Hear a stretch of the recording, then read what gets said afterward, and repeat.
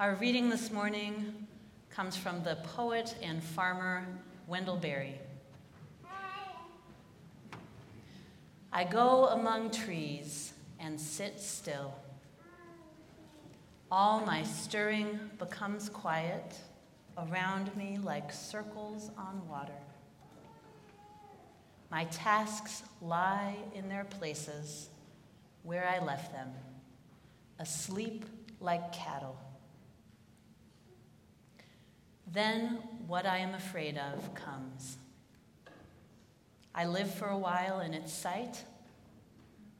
What I fear in it leaves it, and the fear of it leaves me. It sings, and I hear its song. After days of labor, mute in my consternations, I hear my song at last, and I sing it. As we sing, the day turns, the trees move. I didn't grow up in a praying family. Much of what I learned about prayer was from TV, movies, and the Pledge of Allegiance. I have two main memories of prayer as a child. The first, when I was about 8 years old, on the night before my grandmother was going to have hip surgery, I prayed to God with all my heart that it would go well and that she would pass through the experience safely. I remember praying really, really hard so that the prayer would have lots of strength and would thereby be more likely to be granted. The next day, she came through just fine. I wasn't sure what my prayer had to do with the outcome. My second memory. One Christmas night, after all the presents had been opened and the joyful anticipation of that big day had been spent, I prayed to Santa Claus with all my heart that he would come back down the chimney that night with a second round of gifts. This prayer request did not come to fruition. As I became a teenager, I grew away from the idea that prayer could change anything. I remember openly mocking prayer with my high school friends, proudly scoffing at the notion that this kind of magical thinking could do anything. It just didn't make sense. Prayer seemed delusional, even hurtful, as I watched my fundamentalist classmates gather around the flagpole as school started, praying for the rest of us. So fast forward to my seminary years. It was the first day of my hospital chaplaincy internship at this big hospital on the south side of Chicago. At this point in my life, I knew that prayers in church touched me in a transformative way. They brought me back to my best self. They gave me an opening for lamenting suffering and admitting my transgressions. They invited me to embody love. Prayer was also something intensely personal for me, something best offered by someone more knowledgeable and experienced than myself, but it was also something that I could fumblingly and earnestly whisper when I was alone. But praying publicly for strangers? Terrifying. As I prepared to see my first patient as a hospital chaplain, I armed myself with prayers. My pockets were bulky with cheat sheets, with a pamphlet of interfaith prayers and a book of psalms and quotes from scripture. I was going to be legit, and I was going to do this right. The proper prayer for the proper occasion. And so I went to go see my first patient, and I knew 3 things about her from the hospital census. That she was white, she was a woman, and she was Catholic. And knowing that many of my patients would be Catholic, in a last-minute effort to prepare, I memorized the Lord's Prayer. So I walked in and greeted her and her husband, and I saw that there was an apparatus that was helping her breathe that meant that she couldn't speak. So I exchanged some words with her very reserved husband, and then I turned to the patient and asked, "How can I support you?" And she mouthed one word, "Pray." All right, I bowed my head and began the Lord's Prayer. Our Father who art in heaven, hallowed be thy name. Thy kingdom come, thy will be done, on earth as it is in heaven. And, I knew it was something about bread. Forgive us our trespasses and our debts as we trespass. I fumbled through the end of it. I topped it off with an amen and looked up. Painful. I wanted so badly to do that prayer just right and to meet this patient's simple request, and I had fallen down in my attempt to recite a prayer from memory. And this was the beginning of two learnings for me. Number one, if you're going to recite a prayer from memory, you have to do your homework. And number two, prayer is more about being than it is about doing. I've come to believe that prayer is, above all, a particular quality of attention that makes room for the holy, however we understand it. Prayer is an act of openness and receptivity to that still, small voice within us, that voice that connects us to love, to wisdom, and to life's great mystery. Whether we are praying with words, with our bodies, through writing, meditation, or through a rally for justice, prayer is a quality of attention that expands our listening capacity.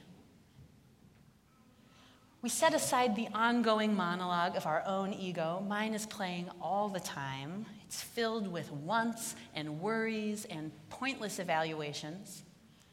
We set aside that ego monologue and engage in a deeper kind of listening with the heart. Listening not to a monologue, but to song. Songs that remind us of what is true and real and good. The song of our inner wisdom, and the song of that humbling, resonant choir of life's mystery. The songs both of the intimate and the ultimate. UU minister John Corrado captures this listening quality of prayer so beautifully in his hymn, Voice Still and Small. Voice still and small, deep inside all, I hear you call, singing. In storm and rain, sorrow and pain, still I remain, singing. Calming my fears, quenching my tears, through all the years, singing.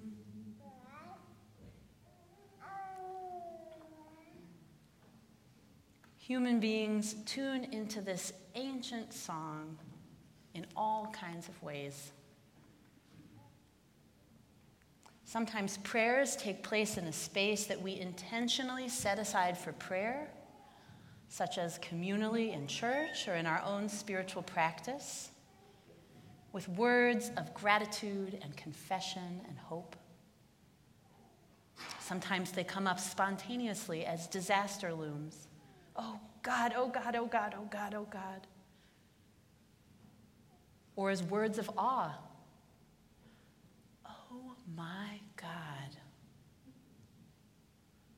Our justice work can have a prayerful intention, a quality of openness to a greater wisdom, and an aspiration for a world that is more whole. And the gifts of time and attention that we offer our loved ones this holiday season have a quality of prayer. There are prayers of transition that stoke our awareness and open us up as we cross a threshold. Prayers upon waking, grace before a meal, prayers before bedtime. According to Philip Zaleski, a prominent thinker on prayer, to participate in a ritual is to enter the world of prayer. And to make a habit of prayer is to open the door to ritual. Our 2-year-old daughter, Sarah, started a ritual in our house that became prayerful. Whenever anyone says goodbye, especially if you're saying goodnight, she asks for a hug and an other side hug and a kiss. And it's very sweet. And then she expanded the ritual. So I would hug her and my husband would hug her and kiss her. And then she would request that my husband and I hug and give an other side hug and kiss as she presided over the ritual. And it always made us laugh, but it also forced us to get out of our focus of getting the task of bedtime done. And it invited us into moments of connection and gratitude. And apparently it got interesting the night that I was gone, so my mother and my husband put Sarah to bed together. And Sarah requested that they embrace and kiss each other. But even in that awkwardness, they saw the connecting power of this bedtime prayer ritual. And it is so sweet and easy and pleasurable for me to share this simple, prayerful ritual with you. But I've got to say, my most formative and life-transforming experiences of prayer have not been pretty. They've not been comfortable. They have not been something that I've willingly stepped into. They've been kind of messy. So I'd like to share one with you this morning. Our daughter was not an easy newborn. She cried a lot. She resisted sleep, and she seemed to need nearly constant rocking and holding. And my lovely husband, Jason, had dreamed with me about how we would both care for the baby after she arrived. He described to me how I would just lay in bed after childbirth while he brought Sarah to me to nurse or for comfort. However, he injured his arms a couple of months before Sarah was born. And the doctor instructed him to rest his arms at all times if he wanted them to heal, to not lift a thing, to avoid holding his child. So my arms were the arms that comforted our colicky child through days and nights of crying and crying and crying. And as soon as Sarah was down for the night, I would collapse into bed, exhausted, and I would sleep. It was so sweet. Until she woke, and then I would feed her, and then I would rock her and jiggle her and shush her until she finally returned to sleep. And then I would hold her some more until it seemed like I could safely put her down in her crib without waking her. Maybe you have performed some version of this intricate dance, and sometimes it goes seamlessly and you feel like you should win an award. And other times you've got 2 left feet and a dance partner who screams angry protests. And after a couple of months of this, I started to have a hard time going back to sleep after those middle-of-the-night feedings that involved extensive jiggling and shushing. And I found I would stay awake through the middle of the night and nod off again at 4 or 5 a.m. And then one night, I just didn't fall asleep. Sleep never came. I switched from the bed to the guest room to the couch. I went to my daughter as I needed to, and I never went to sleep that night. And then I didn't sleep the next night or the next night. A disturbing kind of fatigue entered my body. I was both utterly exhausted and totally wired. So tired, but my systems were all on high alert. My mom flew across the country to help out. She and Jason took care of Sarah at night so I could rest. Before bedtime, I took hot baths, I did yoga, I avoided the TV and computer, I dimmed the lights and drank relaxing tea. And still, sleep didn't come. I got a prescription for a drug to help me sleep, but it only ended up helping me to fake sleep for little chunks of time. This was a relief in the short term, but it actually ended up prolonging my sleeping problems. And there was this feeling that haunted me, this feeling inside that felt really bad. It hung over me like a cloud during these insomnia months. And it wasn't the feeling of exhaustion or the clanking emptiness inside after a sleepless night. This feeling was fear. My body could not do something essential that it had always done. This was very disturbing. I had no idea when my body would relearn to fall asleep or if it ever would. A sleepless night would leave me totally obsessed with the next night's sleep and whether I would regress into that bad place where I didn't sleep a lot. UU minister and game warden Kate Braystrup notes that there is a phenomenon widely recognized among people involved in search and rescue missions. Namely, that when an ordinarily sensible, intelligent, rational human being gets lost in the woods, he will do uncharacteristically silly things. Suspecting that he might be walking in the wrong direction, he walks faster until it is so dark that he is literally banging into trees. He does not stop to make shelter or inventory his food supply, nor does he consider signaling for help. No, he presses on. To do anything else than to press on would be to admit to himself that he's no longer in control of the situation. And he doesn't want to do that. With my free minutes or even hours in the day, did I take time to intentionally calm myself, to center and listen to that still small voice within? No. I kept walking faster into the woods. With my free time, I got online and I Googled furiously, searching and searching for an answer, trying to combine all different search terms that might yield a solution or a comforting story. And I'm guessing that many of us in here know just how comforting and helpful it is to obsessively Google an ailment. Usually not very. I rushed around town. I made 1,000,000 different trips to the natural food store, trying to get various remedies that would fix it. I bought new pillows, new pajamas. I spent a lot of money on acupuncture and massage.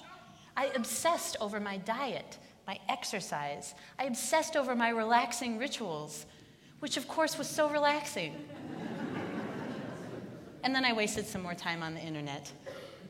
My point is not that any of these are bad ideas on their own, but that the worried, fearful intensity with which I engaged in them, like a person walking faster into the woods, pressing on because I couldn't admit to myself that I actually had very little control in resolving this situation, at least on the timetable that I wanted.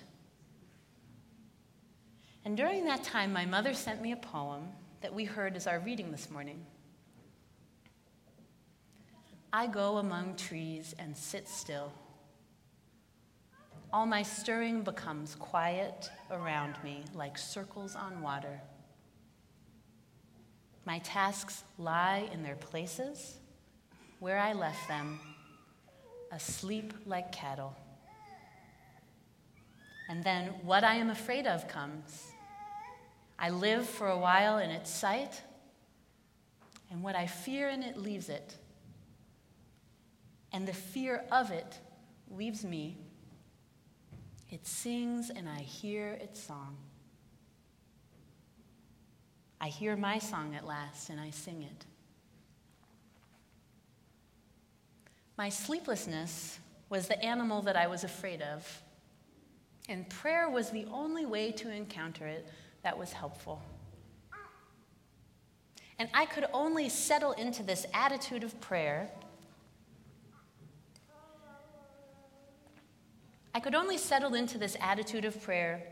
If I first forced myself to stop crashing through the woods and admitted that I did not have a lot of control over what was happening, and then get off Facebook, and then stop picking up the house, and I made myself go sit among trees.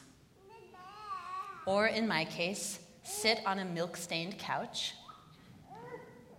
And I promised myself that after I put the baby down for a nap, I would take 10 minutes to say some words of thanks and then do nothing but breathe and muster that quality of attention known as prayer.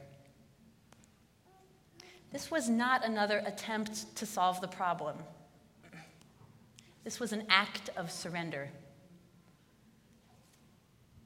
What I feared always came to live in my sight, and sometimes my brain would not stop spinning.